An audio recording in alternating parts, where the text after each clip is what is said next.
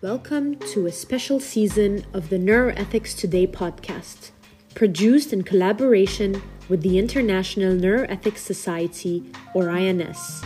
In 2021, the INS held an annual meeting focused on the theme of social justice and neuroethics. In this special season of Neuroethics Today, we will revisit some of the major themes from that meeting with the help of some incredible guests. Join us for an exciting glimpse into an INS annual meeting.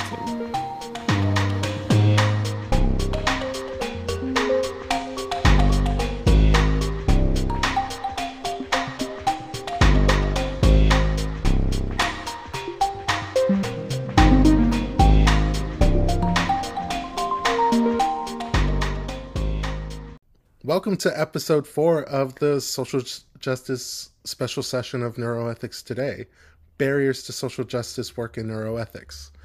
I'm your host today, Timothy Brown, along with the amazing Juhi Faruqi. Hi. And in this episode, we're going to explore some of the practical and cultural challenges facing meaningful social justice work in neuroethics. To dig into this, I'm joined by Keisha Ray, Assistant Professor at the McGovern Center for Humanities and Ethics at UT Health Houston. Hello, everyone. I'm also joined by Oliver Rollins, Assistant Professor of American Ethnic Studies at the University of Washington. Nice to be here, Tim. Good seeing you again. Let's jump in with a number of questions about this wonderful topic.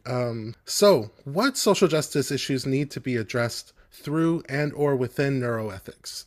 Do we need an anti-racist neuroscience? There are a number of calls for us to do diversity, ethics, inclusion, justice work within bioethics more broadly, but also within neuroethics more specifically. What do you think about these calls, and what do you think needs to be done? Right. So I guess I can go ahead and start us off.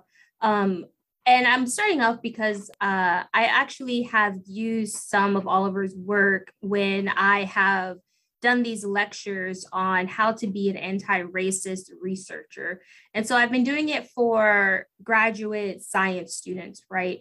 And we talk a lot about who should be taking the lead in anti-racist research. And so I always start from the assumption that we do need an anti-racist neuroscience, we do need anti-racist neuroethics. And I actually had a student one time that sort of gave me a little bit of enlightenment. She was like, can we backtrack a little bit and ask the question, do we need this? And so it really made me think a lot about the kinds of authors that I was including. And I was making an effort to include diverse scholars, right, to sort of be the model for what I'm saying to students about anti-racist neuroscience and neuroethics.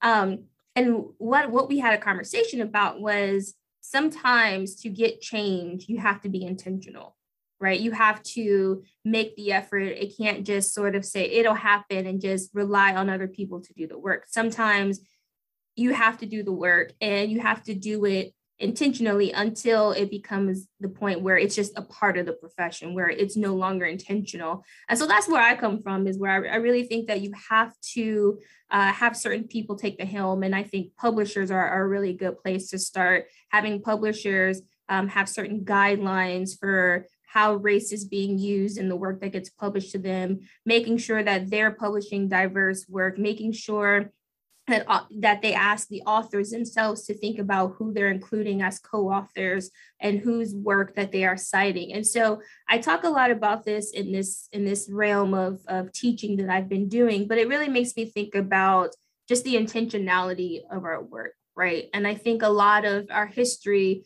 with diversity in institutions and higher ed institutions, you kind of see that a lot, where you have people saying, hey, we got to be intentional. Then other people are sort of, I don't know, I feel like they get a little bit of backlash, or some people who are hesitant because they think that this means that other people aren't getting their shine if you have this intentional work. But I really, really believe that if you don't put the work in, then you're going to always be lacking. The profession will always be a little less relevant if you don't put in that intentional work. So I think anti-racism work has to be a little bit intentional. I think some people may disagree, but I think you got to put the work in. Yeah, so one, I would just first will say I totally agree with what Keisha has given us. Um, to take some of Keisha's advice, would also kind of step back again. And so the first thing I ask myself is, um, can we have an anti-racist institution? So what does it even mean for institutions, particularly within the US, to be anti-racist, right? And I think one of the challenges for us right now is to also begin to think about anti-racism as beyond diversity, equity, and inclusion, right? That's a necessary step, but that's not, that doesn't really give us kind of anti-racism in the ways in which I think either, social theorists and others have kind of thought about this movement that to kind of bring back another point that Keisha brought up about this intentionality. And I really like this idea that we have to have an intentionality to our work. And that also makes me think about kind of the politics between, not just politics between science and society, but also even our work within kind of neuroethics, where are our politics as well, right? And that there is no way that you can divorce this, politics out of this work, right? You just can't. You can't not think about, what are going to be the larger effects of this work. There is no such thing as divorcing the politics out. And so if we go back kind of thinking through that, then we have to first ask this question, what does it mean for any institution, not just science, right? Even what does it mean for a university? Right, because that's what we're seeing now. Really, like some of this is kind of being stemmed from the calls from universities who have moved, particularly after the summer of 2020, or this kind of racial reckoning that we could probably say that never really happened in the ways in which we wanted it to happen, of 2020. What happened to that kind of move where we wanted to make this leap to anti-racism, and now we can start to evaluate exactly what have institutions done since the summer of 2020 to move toward anti-racism. And I think much of what was happening is that we were substituting kind of advancing more DEI, diversity, equity, inclusion types things for anti-racism. And that's not the same, right? And so we can begin to ask questions like, okay, well, to move toward anti-racism, does it also mean that we have to deal with racial capitalism? And we would argue, yes, right? So what does that mean for science? What does that mean for us within ethics and neuroethics? And what does that mean for an institution, let's say like the institution me and Tim is at, the University of Washington, or any other kind of institution, to actually then deal with racial capitalism, right? So we can ask questions like, what types of and Keisha brought this up, what are the kind of larger kind of science bodies beyond the researchers themselves going to do, right? Because the other thing that we've done is we've individualized this a lot, right? To say, okay, go do, the Harvard Implicit Bias Association task test, right? And go see what your biases are. And that is supposed to be some kind of move that allows us to then understand the other, but also allows us to do anti-racist work, which I think all of us will kind of argue that that's not quite enough. It doesn't really tell us what to do. That doesn't actually give us any kind of direction, right? And it's a very individual level change. And we need to be thinking about systemic changes and institutional changes and structural changes. And that requires way more than just asking neuroscientists to be anti-racist or adding more Black and brown people into a lab. Right. I think it's an institutional question, right? What is the institution going to do? And I think part of that too means reckoning with the past of that institution, but then also the past of neuroscience and neuroethics, right? A lot of our professions, like my own, in particular in bioethics, a lot of the past work of bioethicists or of physicians or nurses were used in very racist ways, or to be proponents of structural racism. And neuroscience is no different, right? The past of neuroscience was used to uphold these false beliefs about differences in races and differences in race and the relationship between cognition and to promote inferiority of certain races. And so if we don't acknowledge that this is the past and that there's a lot of those remnants still around, right? And how is our current work being used to either contribute to anti-racism or dismantle it, and acknowledging that it stems from this past structure that we have in neuroscience, then we're not doing the work of anti-racism, right? That's not to say that everything is historical, but there's historical basis. We can't deny the history when we're talking about the contemporary state of the field and of the profession and what we're going to do moving forward. But I think Oliver is spot on when he talks about it's institutional. It can't be just left to the individual. What is the institution going to do to help us in this anti-racism movement, or this anti-racism actions that we want to see upheld. So I'm really glad that the conversation went in this direction now, because I think this is a really good segue into the next thing we were going to ask anyway. And so we've touched on this idea that, it's institutional, that we need to think about the structures, the institutions that we're actually in, how they operate. And so thinking about that and thinking both on the individual and the institutional level, maybe y'all can comment on what sort of competing interests you see within the institutions, either institutions that you're in or academia in general, that act as barriers to that social justice work, again, both on an individual level and also on that sort of institutional change level. Sure. So I think the biggest thing that comes to mind for me is this question that we have kind of within academia around productivity, right? So what does it mean to be an academic? What does it mean to be a productive academic within the academy? And I think those interests are probably some of the biggest competing interests when we think about social justice and neuroethics. So what does it mean for us to only to almost try to divorce ourselves again, kind of go back to Keisha's point earlier, kind of divorce ourselves again from this intentionality in these politics, right? And almost to be this in this sterile, almost kind of silo. And that is what it means to kind of produce. And that's also what it means to kind of be a good academic, right? So we're asked to do things like, just publish, give talks, and teach, even though we know teaching is not always up at the top with many of our other things, right? And go after grants, right? And so these are the things in which we say that makes you a very good academic. But I think particularly for us who come from a tradition out of either Black studies or Africana studies, and I think also, places, Indigenous studies or Latin American studies, women's studies, there's an intentionality that goes back to reaching back to the community, right? And so part of that has always been a social justice part, right? That whatever we do is actually supposed to be impacting the communities that we're representing, right? And I think that has always been a tension in between these area studies and academia. And I think it's also going to be a tension now when thinking about, well, what does it mean for a neuroscientist to do social justice work, right?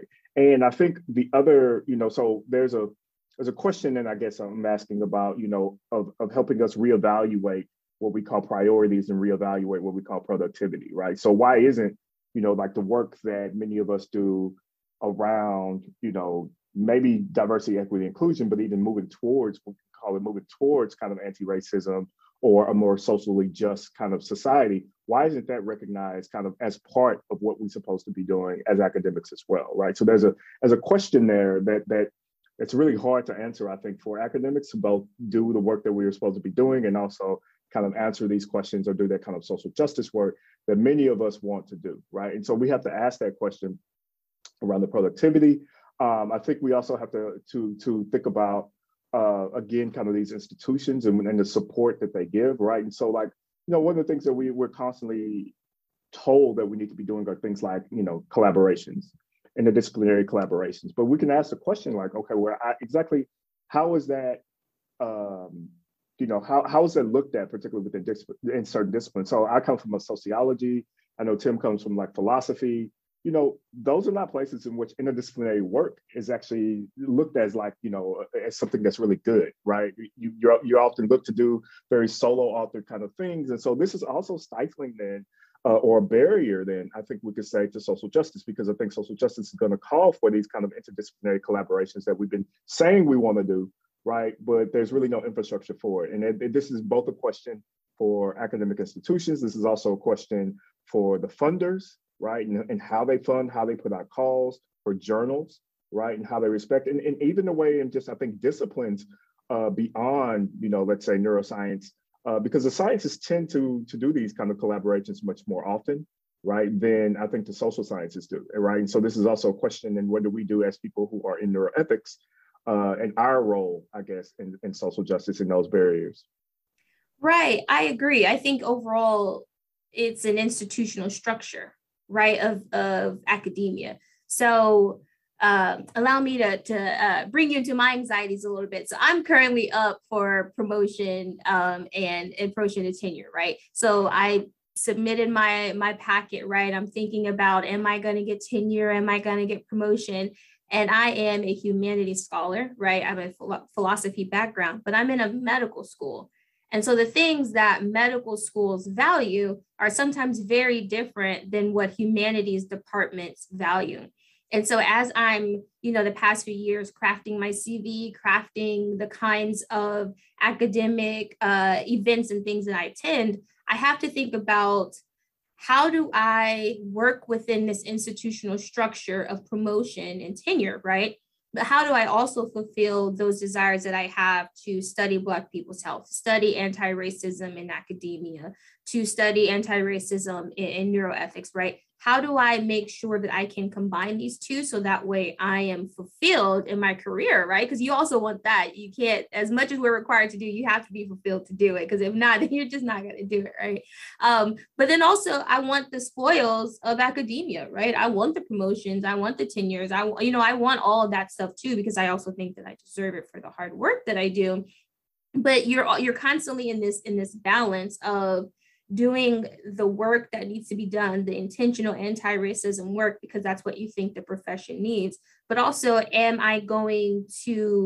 the promotion committee going to be responsive? Are they going to think that that's truly academic work? Are they going to think that's valued work? Are they going to see that I'm the only one teaching classes on anti-racism in these different professions, in these different disciplines? Does that matter to them, right? Does it matter that I'm giving our students this information? Does it matter that I'm collaborating with these scholars on this anti-racism work, or that I'm giving these invited lectures on anti-racism? And so that can be a potential barrier, because you're at this weird place where you want to work, you want to do what you want, but you also have to work within a system to get to do the work, right? And we all know a lot of people, when they do get the spoils, they still don't come back and do that work. But you don't want to be one of those people. At least I don't. And then also, I have another passion of public scholarship, right? But again, I'm working within an institution. Do they value this op-ed article that's in the local newspaper? Do they value me on the news talking about anti-racism in this latest study that came out that impacts Texans' lives where I live? And so it's always this balance of doing the work and then hoping that your institutions value that work. Because if they don't value it, then people don't do it. Because we went to school for too long, we did too much work for us to not get the spoils of our careers. And so those can be some barriers to doing the work. Because also, we know public scholarship, that's where people read it, right? If you publish something on anti-racism in a very big journal, some sort of online form, right, and you have thousands of people seeing it, sometimes you can publish an article and there's 5 people who see it.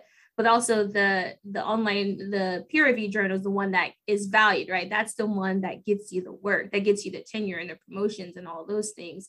And so it's really just a value system that can stand in the way of the work. What do these institutions value? And how do I work within that to do the things that I value, but still get the spoils of the career that I've worked towards?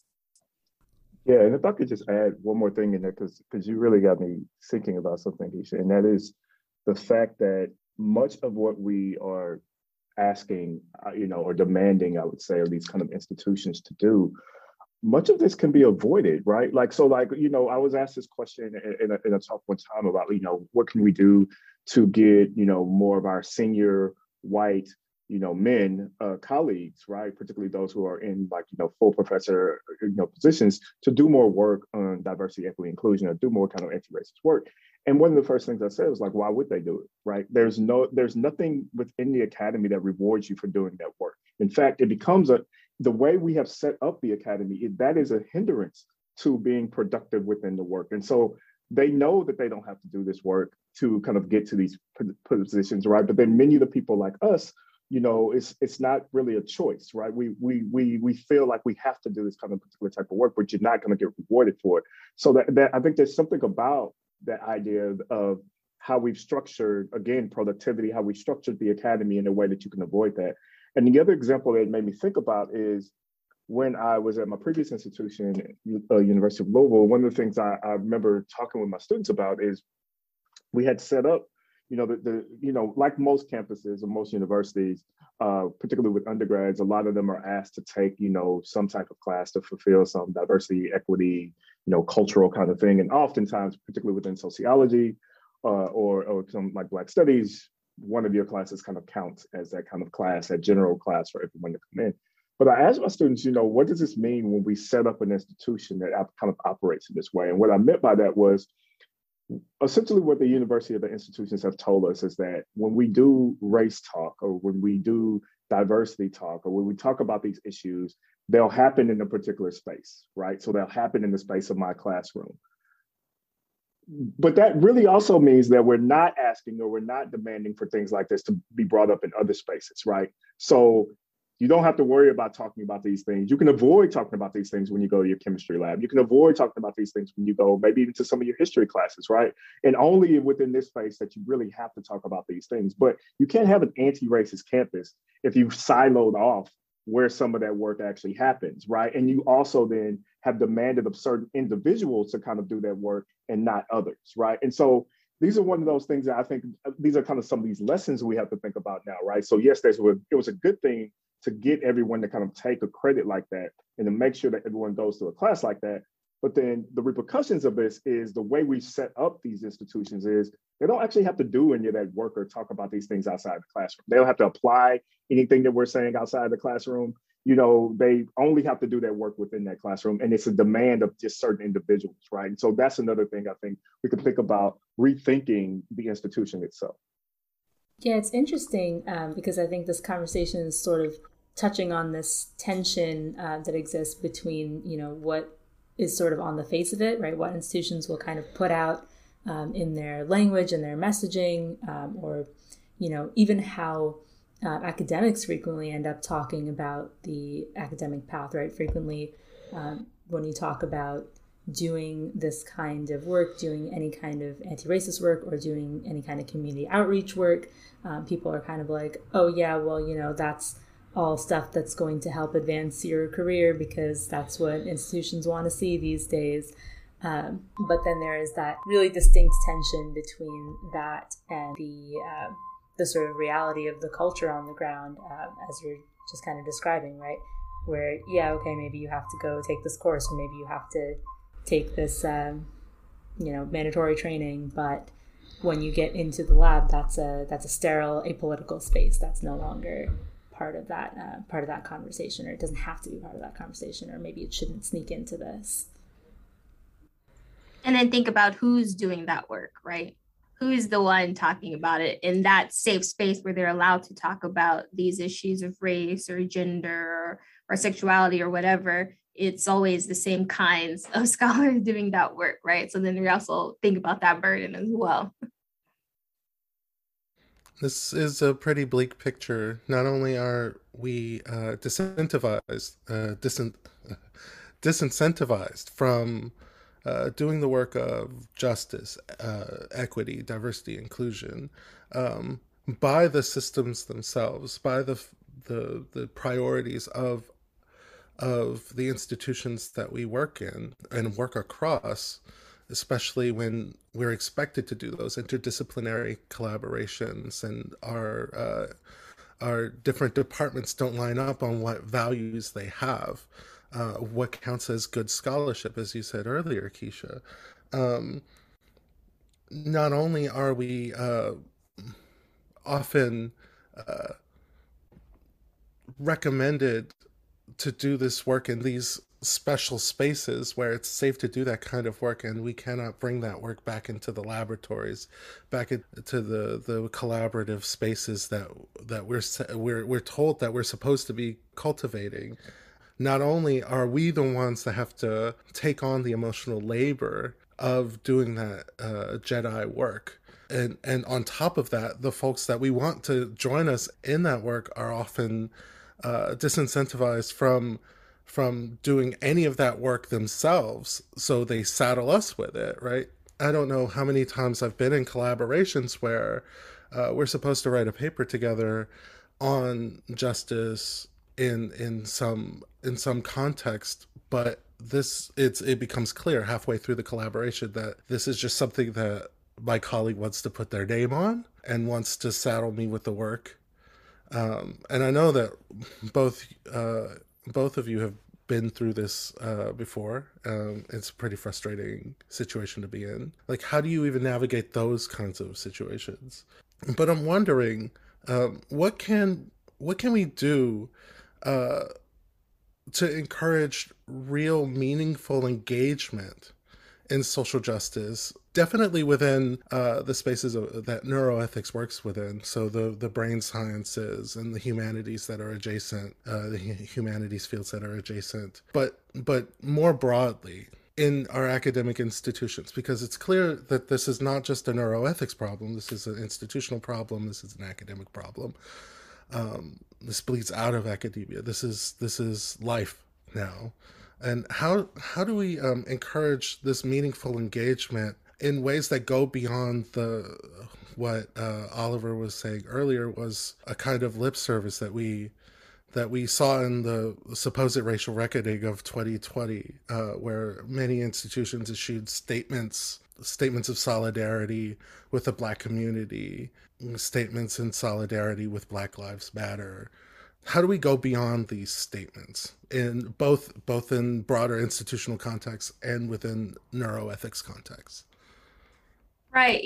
So I tend to be a realist, right? I tend to be a just very practical. And so I think stemming from this broader conversation about institutional responsibility, I really believe in that. But I do think that because we are talking about institutions care about money, institutions care about image, and institutions care about how they are, especially if they're public funded institutions, right? They care about how they are appealing to donors, how they are appealing to state legislators. That again gives them money, right? So it comes back to that. So for me, I think it honestly has to be about showing these institutions that these little nice, cute little mission statements that they put on their websites, that the work that we're doing is going to support that and then supports their funding, right? It has to be tied to the things that they care about. And then I think you can get your goals accomplished that way. Now, again, that's not always nice. It's not always idealistic, but I think at least at some beginning point that we have to at least start with hitting them for the things that they care about and understanding how institutions work and understanding how institutions think about the people that make up the institution. And so I think it has to be just super practical in showing that this can jeopardize funding, this can jeopardize students attending your institution, and this can jeopardize donors, this can jeopardize your public image. You don't want to be the institution that does something that ends up on the news in a bad way, right? You don't want to go viral on Twitter for something that you did bad and everyone's tagging your institution because you did something. When the bad things do happen, institutions respond, right? Because they also don't want to be seen as someone that didn't respond to something that they did poorly. And so for me, I think it's about understanding institutions and talking in their language. Again, not always pretty, but sometimes you got to do the not pretty things. Yeah, I again agree with Keisha's saying, and I'm trying to think, because the money and image part, as Keisha brought, like they are, we know that they're at the top of the list of how institutions think, and so I'm like, I'm trying to think beyond that, kind of what else can we do to kind of encourage the long term, and I want to come back to actually something else Keisha started with, and that is like remembering history, right? The more I've talked with kind of neuroscientists, and I would even argue folks within kind of bioethics as well, there seems to be, to me, I keep saying that there's this kind of profound misunderstanding of like what the social construction of race is, what systemic racism means, right? What these things actually mean and how they actually operate. And so one of the reasons I think we continue to come back to these kind of individual level changes, like, implicit bias, is because we constantly think that it's just going to be changed at this individual level. And at the individual level, once it's changed, we've taken care of it. And to me, that's a misunderstanding of what systemic racism is, right? And that's also a misunderstanding of this kind of idea that racism in some way is only about punishing a particular type of group, and that there's not privilege and benefits in the ways in which it actually operates, and that it operates in a very normative way, right? So intentionality doesn't actually matter, many times in the ways in which discrimination and racism actually operate. And so I think there needs to be a way in which that message needs to kind of be at the center of some of the work that we do within neuroethics as well, and kind of teaching both in kind of our colleagues. I don't think all the work needs to be on, neuroethics to teach or sociologists to teach everyone like this. I think there has to be an effort on the way in which, these individuals who are doing this work actually do this work. And it reminds me of, one event that I was at. I remember when I was a postdoc, and this actually was a message that came from Dr. Carl Hart, who's at Columbia, the neuroscientist at Columbia. And I remember we were having this conversation about, it actually had, this was a meeting between, social scientists and biological scientists, and supposedly trying to bring us together to kind of think about these issues. And of course, oftentimes we're just kind of arguing with each other around certain issues. And one of the issues was around thinking about race. And I remember someone had said in the audience that, that neuroscientists and others or geneticists are not really trained in the social sciences or in these kind of areas like folks in social sciences. So we got to kind of cut them a little slack when they don't understand what these things mean. And I remember Dr. Carl Hart stands up right before his talk and he says, well, if you're going to study the social, then you damn well should know the social, right? Like there's no reason why the excuse of I don't really understand what the social construction of race means should be a valid excuse, right? If you're going to actually study these things within society, because these are part of like, there's enough, there's a huge, sociological kind of like literature on this, right? And so there's enough work that you can put, we're all academics, right? You can pull from this work and kind of understand this work, right? And the opposite can't happen, right? There's no way like me or Tim could go into a lab and say, we know nothing about neurotechnology. We know nothing about fMRIs, but let us into your lab and let us do, like, no, it doesn't work like that, right? Like we have to actually learn neuroscience. We have to actually know all of this stuff on top of the disciplines that we were trained in to kind of do our work. And we don't ask or don't have that same demand, I think, for scientists to do this work when they want their work to kind of impact society, right? And so there's a question there for what neuroethics can do about kind of bringing that message, I think, more to the forefront, right? And thinking about that. And again, I guess the other points I would just kind of think about and reiterate is that, again, we have to go beyond kind of these DEI, like the statements you brought up, right? Going beyond DEI. I mean, the one question that maybe I was thinking about as you were saying that, Tim, was like, what the hell do we do with all these DEI statements that everyone writes for jobs? Like, I swear, like every job I've ever applied for, they ask you for this DEI statement. And I'm always wondering, like, what do we do with all of these DEI statements, right? And when you ask that kind of question around like whose position or enact is like catalyzes change, I'm like, well, there's probably been a lot of stuff that's been written in these DEI statements, both sometimes lip service, but both maybe sometimes things that we actually probably should be doing, that institutions should be adopting, that they're not. So we have all these statements, again, kind of this lip service where we got people like applying or even people with jobs, we all have kind of DEI statements somewhere on file, but no one goes back to those things and say like, okay, well, are you actually going to implement these things that you said, or how are you going to move toward these kind of goals that you said you were going to do within your DEI statement and things like that? So I think we can kind of come back and start thinking about that. And particularly, and the last thing I'll say is kind of going to what Keisha was saying about going up for promotion. I think we could also be rewarding, right, individuals who are doing this type of work. And on top of that, maybe the more controversial thing is punishing people who are not doing this work either, right? I mean, we punish people who don't do enough publications. We punish people who don't get enough grants. We punish you if you do bad on your teaching. If this is actually part of the mission statement that universities are saying that they want to have a more socially just environment, then I think it's fair, it's beyond fair to say that all of us should be working together to be doing that. And when you're not working or actually doing those things, and you too can get, penalized, I should say, maybe not punished, but penalized in your, tenure and promotion or just in your promotion, right? Like that you're not doing part of the mission statements of the university. It seems like the bigger question is about how do we make this a part of the culture?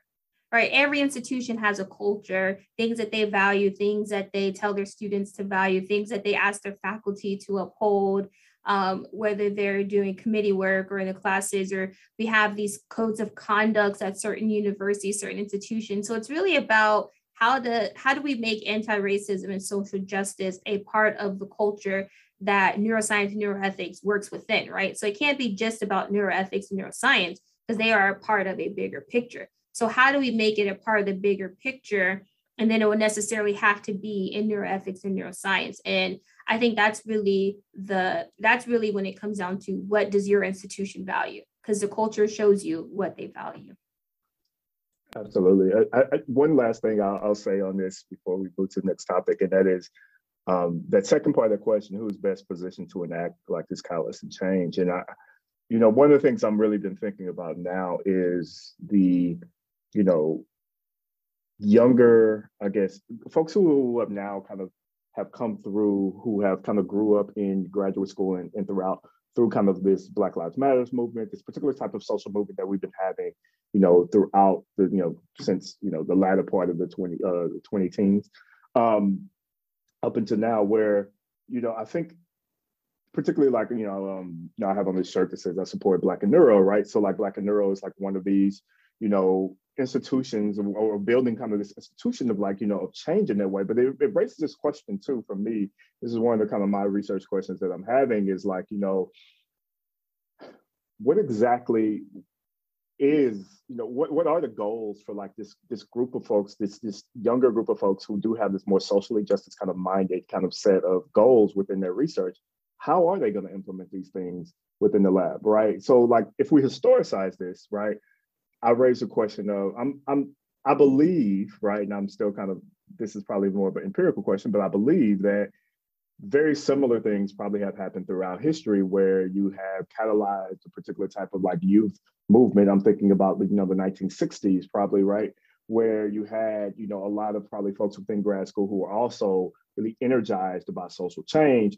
But we can also say by the 1980s, it's really hard to see how some of that social change was implemented within the science, right? Like how do we trace that kind of thought into the science? And then what can we do to make sure that this group of folks, right, can actually implement some of those things within their science, right? Can actually say that I'm thinking about social justice and I'm also doing, work in neuroscience, or maybe I'm doing work in physics, or I'm doing work in English, right? But how do that continue to kind of have that kind of focus on social justice, right, in my work, right? And so I think one of the things that we who are best positioned, I think, are young people, because change just really takes a long time.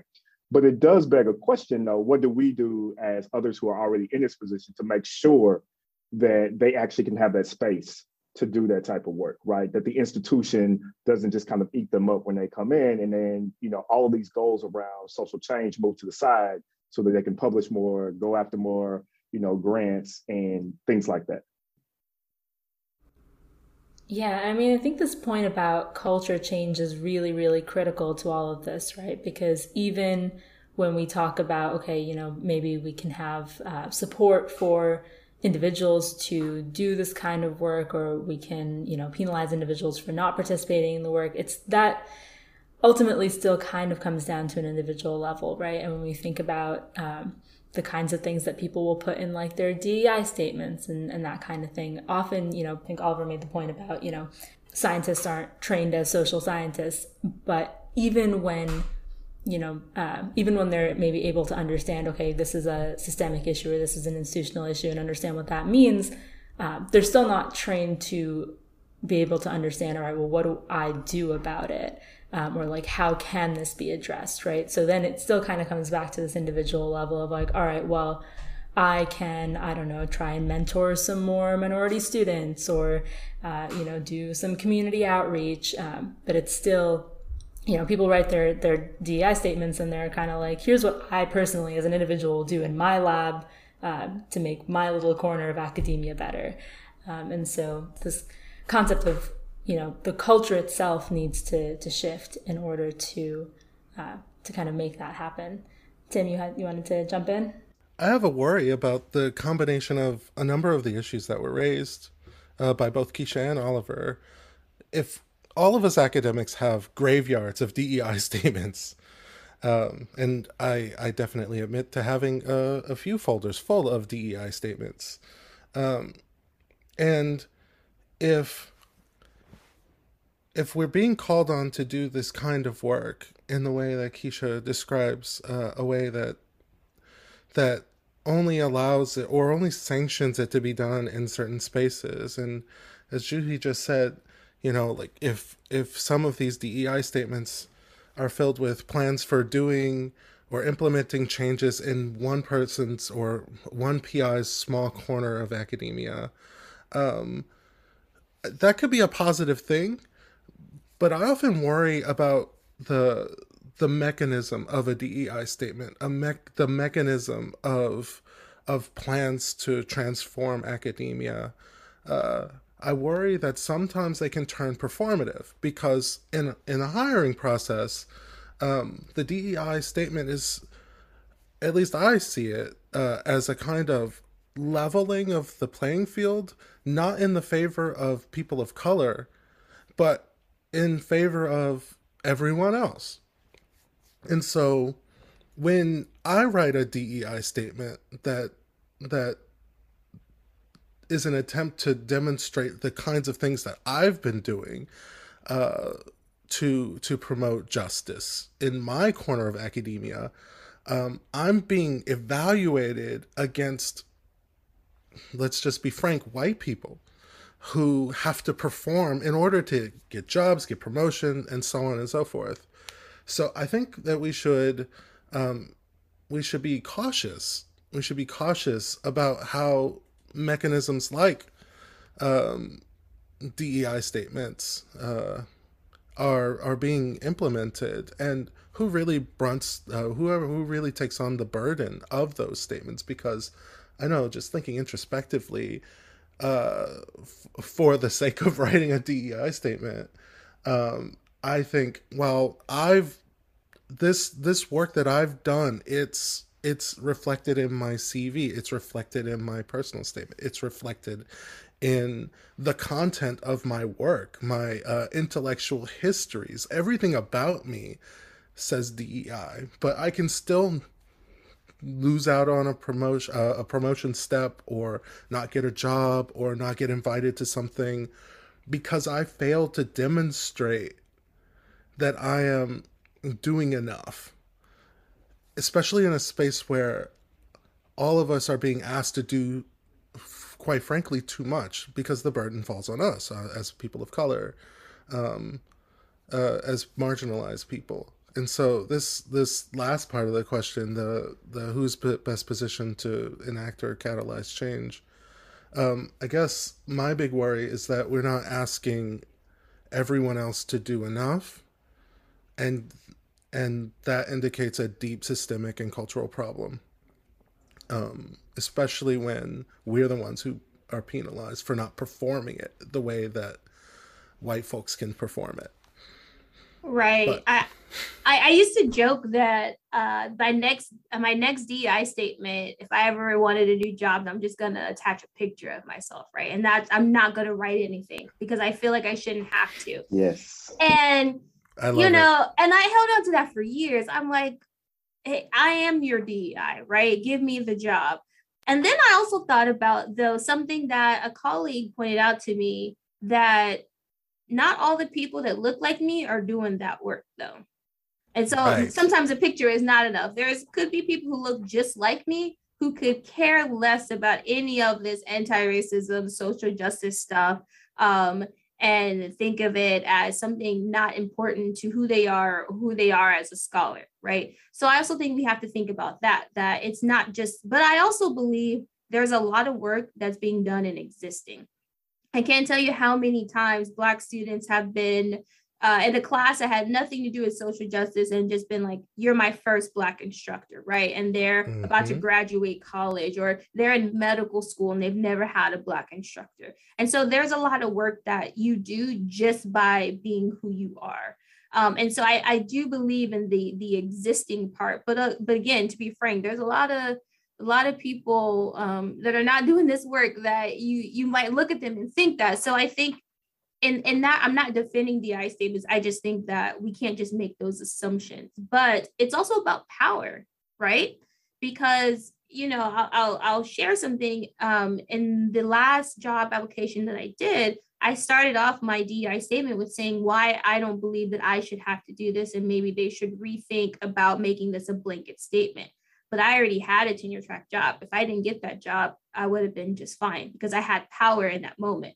There's a lot. We all know the job markets in academia don't give people the power to just throw away a chance at a tenure track job, right? So I also think we have to, but use that power, like Oliver is saying, you know, the people who are already in those positions, what are you doing for the next? Because who knows what that statement could have taught that hiring committee about how they should be, what documents should be a part of their application. Maybe they learned something, who knows, maybe they didn't, but I was already in that position to do that. And maybe I could, you know, help this process in some kind of way, in my very small way. But again, it's about the power and the people who already fulfill those positions. What are you doing to pull people up, like Oliver said? Yeah, and I think it's a really great point, Tim, that you brought up, because I always think that much of the work that we've been trying to do around either DEI or, you know, now anti-racism, which I don't think is a true anti-racism all the time, but in its kind of image of the way our institutions say anti-racism, these have always been things that, you know, people of color would both benefit the most and also are the most likely to get hurt from it, right? So the brunt cost of it is going to fall mostly on people of color. And also, if it actually works out, it can potentially help, you know, people of color. But, you know, I think white people always have a particular kind of neutrality in this, right? So like they tend to be like I remember I did a consulting for this group and this major Fortune 500 company, and this came up where, you know, we're talking about DEI statements, and the people within the company, the people, particularly people of color, were a little upset because they said that, like, well, you know, the leaders who are pushing this are both white, right? And at the end of the day, they're going to be the ones who get the promotions for saying that they implemented these kind of DEI things, even though, of course, they're supposed to help us as people of color, but they are going to be the individuals who are going to get rewarded within institutions. And I think that's kind of what Tim is saying, right? They, like, the people who are probably going to be rewarded for it often are white, because we're also expected to do this, right? It's always expected, right? That kind of joke that Keisha was saying about sending in the picture, but it's also like, well, we're expected to do that already, right? And so the fact that we even have to do a separate document when so much of our work is already included, you know, doing some of this work, like Tim is saying, like, you know, how do I separate out my DEI work from, you know, the work that I'm actually doing within my research, when both of those things are absolutely, you know, overlap all the time. And so that very thing there is, I think, a particular mechanism, as Tim is saying, that then rewards a particular group of people, being able to say that, like, I can do this kind of separately from the work that I already do, right? And so I do think we have to think about that as part of these kind of mechanisms, and maybe, you know, thinking about this as a kind of a blind spot that we have in the ways in which we have set up kind of institutions and how we reward certain people or reward certain mechanisms. But I also think many of the things that we're discussing, and this is, I'll be quiet after this and let you guys go to the next point, but like many of the things that we're discussing are not simply questions about neuroscience or neuroethics or even institutions, but these are larger questions within society, right? American society likes to use very individualized neoliberal kind of solutions to things, right? Putting it on the individual. So it's not surprising, I guess, that institutions are also using the very same type of interventions that we have in larger society, because that's how we see, because we also don't really treat racism as a systemic thing, right? We treat it as a very individual thing, right? And so changing an individual and not changing an institution. And so I think these are also lessons that we got to think about in larger society. And all of the mechanisms that we've had to kind of address racism have always, you know, kind of focused on this very individual level. Very, very often, I would say, focus on the individual level. Yeah, I just want to comment that I think this sort of like smaller conversation around the you know, what's in your CV, what your CV represents, and what your career represents, versus what kind of gets put aside in this DEI statement feels like very allegorical to kind of what we've been talking about all along, right? This idea of like, you know, does the culture support and value a thing versus, you know, is the DEI statement basically your paper job application version of Oliver's Classroom, where those things are allowed to happen and then everything else is kind of separate. All right, so I want to kind of pivot this a little bit because we talked a little bit about earlier on in the conversation different sort of stakeholders in this, right, and the role of journals and publications and institutions and funders, and in particular sort of how those structures are set up and how they operate within themselves, right?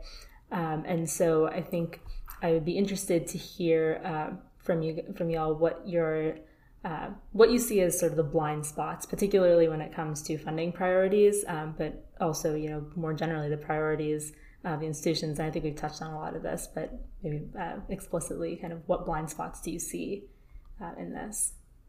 I do, Oliver mentioned this earlier, but I think there's a lot of value in teaching. And I think there's a lot of value in sort of teaching is more about preparation, right? And I think there's a lot of value in preparing these students to think about these things, to think about what role they want to play in the work for social justice, the work of anti-racism, right? And a lot of when you're applying for funding, right, you have to send in a narrative. Teaching is sometimes on there, sometimes it's not, or if it is, they say just send a few lines, right, out of a 6-page single-spaced document, devote just a couple of lines to teaching. Or again, in the promotion process, right, teaching is, there is a very minor part of it. The rest is the output, right? What are you producing? That's what we really care about. But I really think that especially when you start early, right? Like, again, I work with medical students and we talk a lot about these topics, but I really believe that you have to start much earlier than medical school when you're talking about social justice in medicine, anti-racism in medicine, that kind of thing.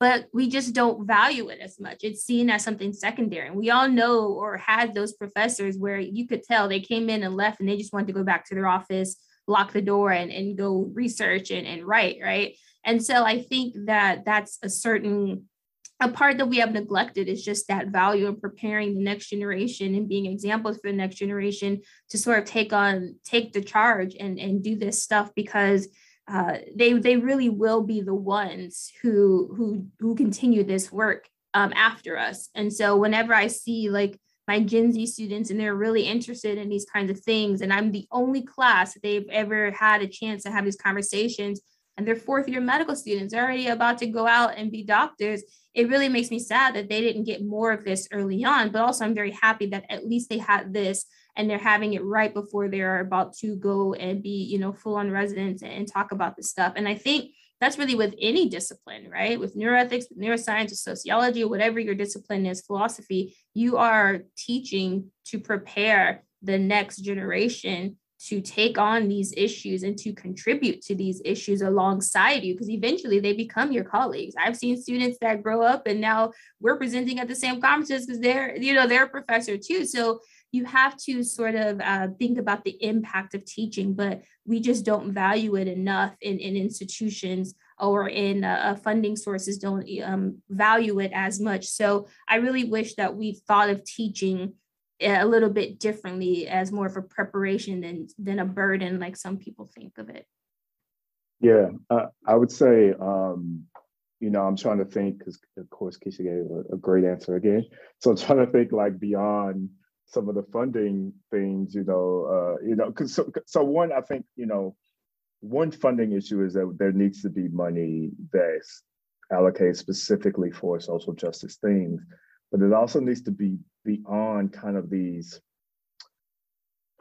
I guess it needs to be something more permanent, right? Because I think what ends up happening with so much of the stuff that we do on social justice or diversity, equity, and inclusion is that these things that come up and they go through a little funding cycle, 2 or 3 years, we do, some money has been allocated to increase diversity or something like that. And after the 2 or 3 years, they go away, right? And there's no real kind of way to evaluate kind of how well these people are doing their job as far as kind of like helping, make diversity better or whatever that may be. But there's also just no long-term solutions, right? Because we don't see this as something as, fundamental to kind of institutions. We don't see this as fundamental to disciplines in the same way that we would fund certain types of research, right? And so why is it that we don't have permanent kind of funding that deals with kind of social justice stuff? And then I'm trying to think kind of beyond money. There's things that, one, neuroethics, and particularly us as, folks who do this work, but even, neuroscientists who do this work, being able to kind of use your scientific capital, right? Like, I mean, on many of these, many of these campuses, scientists have a particular type of capital that social scientists and folks in humanities don't. Like, people listen to them a lot more, right? And so they need to be interested in these issues as well, right? So this can't be one of those things where we simply just say, I'm agnostic to this, right? Scientists can't be agnostic to this. There's no room here to be, neutral, right? You actually do need to make a decision, because if you decide that you're going to be neutral, you have made a decision, and that decision is you're okay with the setup that we have right now, right? And so I think they need to be more vocal. We need to have ways in which to tell folks within neuroethics, neuroscience, and others to be more vocal on these types of issues, because there's ways in which we need to be pressuring institutions to be doing more. We need to be pressuring our funding bodies to do more. We need to be pressuring journals to do more, right? At the individual level, I know we've been talking about moving beyond the individual level, but there are certain things too that I think beyond money that could help too. And that is like, course releases for folks who are kind of doing this type of work, right? Giving them course releases, giving them protected research time, mentoring resources, right? There's a lot of ways in which we're asked to be these mentors, but many of us don't have the resources to be these mentors, right? Mentoring resources is another thing that I'm just kind of thinking that could help, right? It's kind of give us kind of more than simply the work that we're going to already do. I guess rewarding you for kind of the work that you're already going to be doing, because you're already going to be mentoring folks in so many ways. And so I guess, that's the kind of things I guess I could think about that go beyond kind of our funding priorities, because of course, and Keisha brought this up from the very start, this is about image and this is about money. And so obviously there's ways in which we need to be able to spread money around, but we also need to think about this in a much more social justice way. And so the last thing I would think about is, how do we communicate and how do we translate what we do within neuroethics to the community?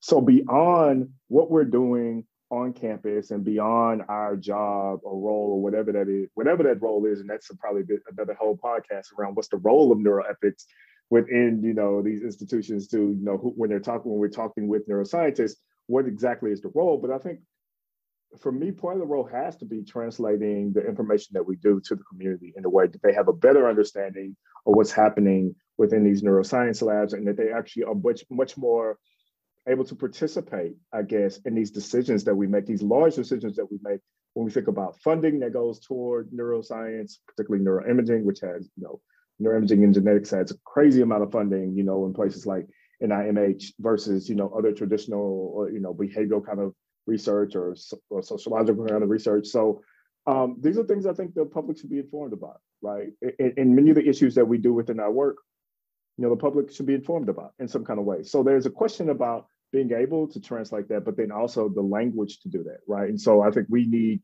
resources to be able to do that, right? You can't just simply sit up there and talk about, neurotechnology. Tim knows this. You can't sit up there and just talk about neurotechnology. Some people, because they were like, I don't know what you're talking about, right? So how do we craft this message to actually put it in the language and put it in a way in which they understand, but also in a way in which they understand what are the politics behind this and what's at stake for them to be knowing this, right? And so I think that's a huge blind spot of the ways in which we've siloed ourselves off from the community and being able to kind of reach back out to say, okay, yes, the work that we're doing is also important for larger society in these ways too.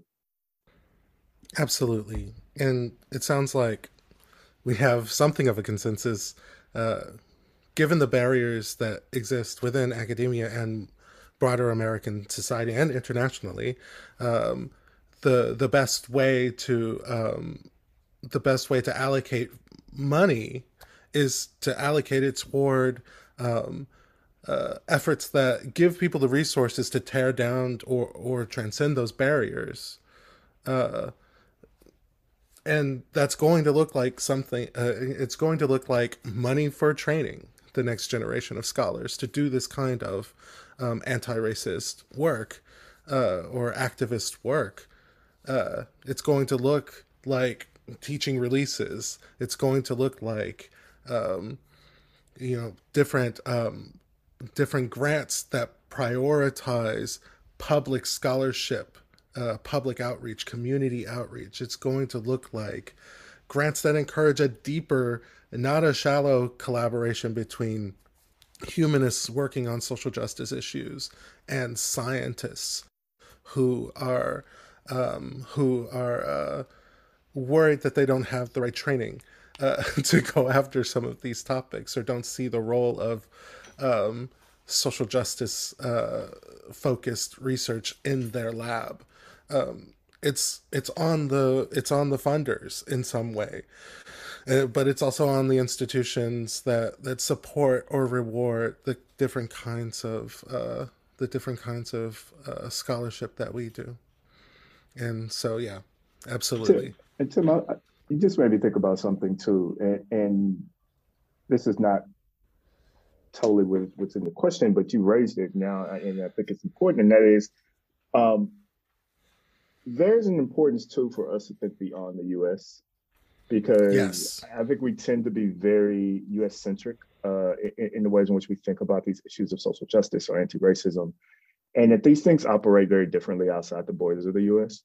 And that we also need to be thinking about what does it mean for us to, let's say, neuroethics to be doing, anti-racist or social justice work, let's say in Germany, but also what does it mean for us to be thinking about the ways in which these technologies are becoming more and more prevalent within the global South, right? So like if we can go throughout places, throughout the African continent, Asian continent, South America, and we can see where neurotechnologies are becoming more and more commonplace within these regions too. And so what does that mean for us to be thinking about what are the potential impacts of that? And so like this really got me thinking with folks like Robin D.G. Kelly's work on kind of imagination, also Ruha Benjamin, which he talks a lot about thinking about imagination and thinking about, how do we imagine, a better space, but also how do we get ahead of some of these problems, right? So not playing catch up, like not waiting for some disaster to kind of happen with some neurotechnology and then coming to analyze it, but thinking about what will happen as these things are moving toward, where are these things going, right? And so particularly, I think in the global South, has raised a lot of questions. What does it mean for like neurotechnologies to be expanding within places within Africa, right? What does it mean for, neuroscience to become, something big within South America, and how we need to kind of be thinking about this? How does that change what we mean by anti-racism or social justice? In that way that expands well beyond, I think, our U.S. bounds. I mean, even our neighbors up north in Canada, critique us by thinking about, that we think about even anti-Black racism in a very specific way here when there's Black people in Canada and it looks very different, right? And so we need to be thinking about those issues too. That makes it much more complicated, given that, again, most folks within neuroethics don't even know what social construction of race means. But that is part of that conversation, right? That's part of what we're saying. Like saying that race is social construct, I mean, it's not the same. It doesn't operate the same, in every context. Thank you for drawing out that possibility of doing international neuroethics. As someone who works closely with the International Neuroethics Society, this has come up many a time, and especially in the context of a worry that I always have of people taking anti-racism as an American concept, taking justice, equity, diversity, and inclusion as American concepts, and erasing the histories of, the global African diaspora, of the transatlantic slave trade. This is a world problem. It's not just an American problem, of colonialism and the eradication and disenfranchisement of Native Americans and Native South Americans. And when we recognize this possibility for an international neuroethics, I think we get what seem like creative possibilities for scholarship, but now seem like obvious things that we should have been thinking about all the time. Like, I'm thinking of Laura Cabrera's work on environmental neuroethics as it intersects with indigenous perspectives, right? This idea that, the climate disaster that we're all living through has the biggest impact on people of color, on indigenous people, on people who have more to lose, you know? And so neuroethics can be extremely, extremely effective in this area if we would only fund that kind of research. If we would only do the kinds of community engagement that are required for doing that research. But yeah, so thank you for that, Oliver. Yes. I love that this is kind of expanded at the tail end of this conversation to really just encompass everything. It feels like we've kind of moved from a narrow scope to the broadest possible scope, and that's important, right? I think that's the direction that we all want to go. So I want to maybe give each of you, Keisha and Oliver, like a minute if you have any kind of concluding thoughts or final things that you want to leave listeners with. Right. I think really just a summary of what we've said. I think when we talk about anti-racism and social justice and neuroethics, I think we have to think about a very comprehensive picture, and that includes the historical uses of neuroscience and then how we're thinking about our work now. And I would really challenge people to think about their place in neuroethics or neuroscience, to think about how they want to contribute, what their legacy in neuroscience is going to be, and what kind of the state of neuroethics and neuroscience are you leaving for the next generation? Because we all, of course, always want that to be positive. So yeah, I really think that some of the work has to be institutional, and some of the work has to be a sort of self-interrogation of your role. What are you doing? Are you being conscious of how your work is being used? Is it being used for anti-racist purposes or for racist purposes? And so I think there's two levels here. And so to really think about what you want your role and what you want your legacy in the institution to be. Yeah, I'll, again, kind of do what Keisha was saying and just think about some of or reiterate some of the points, I guess, that I was saying. And I think the first one is just about neutrality, right? And that you can't be neutral, right? That neutrality leads us with, this kind of unwillingness to deal with some of this, right? In a route to escape doing some of the work that you should be doing when we say we could be neutral. And so I think, and I'll reiterate a point that I kind of wrote in one of the pieces that I wrote about towards anti-racism in Nature, and that was to, beyond kind of the neuroethics of race or racism and thinking about a politic, right? So beyond an ethics, right? Beyond this kind of questions of maybe morality, right? That I'm saying that maybe we need a politic, right? We need a kind of unyielding commitment to social justice, right? That's rooted or centered kind of in the work that we do, right? That comes out of the work that many of us already do. And that's beyond kind of an ethical question. That's a beyond kind of a right or wrong, right? That's a more of a question of saying a politic. And I think that politic then forces us to deal beyond the individual, right? That means that when we're saying a politic, we're also talking about kind of these institutional changes, right? So beyond kind of that individual change or kind of right or wrong, we're talking about a larger kind of social or systemic change, right? And so I think we have to potentially move toward that, right? To kind of think about, what does that mean? I think we have to also think about science or really even neuroscience, but just science beyond kind of these questions about race beyond the biological sciences, right? So one of the questions I keep thinking about is like, what does it mean for physics to be, anti-racist, right? They don't technically deal with humans, right, in this way. So what does it mean for like these disciplines that are not based on biology, not based on kind of humans, to be anti-racist, right? I think that's a much different kind of question, because a lot of times these things fall to us who are in the humanities, social sciences, or in the biological sciences to answer these questions, because we thought that we deal with kind of humans or societies. But anti-racism means a total system change, as we've been saying, right? So it does mean that we would be asking questions about what does it mean for us to change, physics to be anti-racist. And also at the institutional level, it begs questions beyond students and faculty, and that's this question about what does it mean for staff to be at an institution that's anti-racist, right? Many of the people who are on staff, right, in these places come from very marginalized backgrounds, right? I mean, this is part of the larger kind of legacy with capitalism and institutions, right? Because these are poor paid, these jobs are not often well paid. So what does it mean for it to be anti-racist in that way, right? And so I think it begs a question, and this is maybe what we started with Keisha saying about like almost restructuring everything that we do, right? A total systems kind of change means asking these types of questions that we often don't think about, right? So asking questions that go beyond, maybe these are kind of beyond science or extra scientific in some ways. They go beyond kind of just a who's in my study, right? Kind of questions, or, you know, what are the morals to doing this particular type of work, to, you know, should we even ask a question like this, right? And that's not just a moral question, but a political question. Who will it actually benefit, and who won't these things benefit? And that is just as important as asking some of these moral questions. And I think within neuroethics, we also need to be thinking about a politic thing. And to all the folks out there who are daunted by the task of changing an entire system, I'll leave you with these words of advice, or these words of encouragement. Changing an institution is a group effort. It doesn't fall on any one person by themselves to change an entire institution overnight.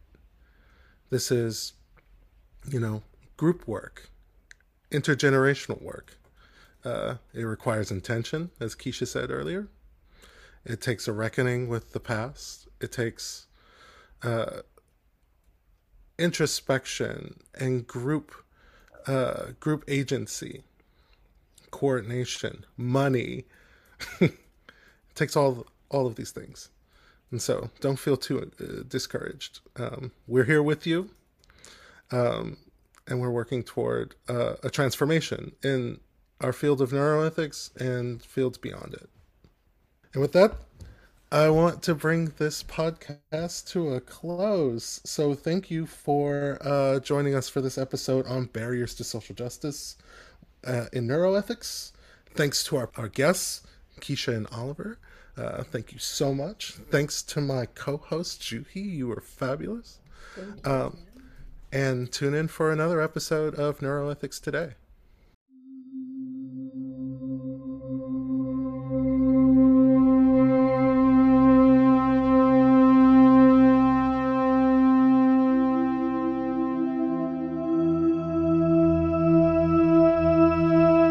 If these themes and conversations have piqued your interest, check out the International Neuroethics Society website, where you can find recordings from all 2021 annual meeting sessions. Speakers from today's episode can be found in the sessions titled Developing an Anti-Racist Neuroscience and Neurotechnology, Neurolaw, and Social Justice, Predicting and Preventing Criminality in Imprisoned People. Did you find this episode particularly interesting or have something to say about the topic? We want to hear from you. We encourage our listeners to chime in and help us build community by recording a brief voice message. Check out the episode notes for a link to record your message. And to everyone, thanks for listening.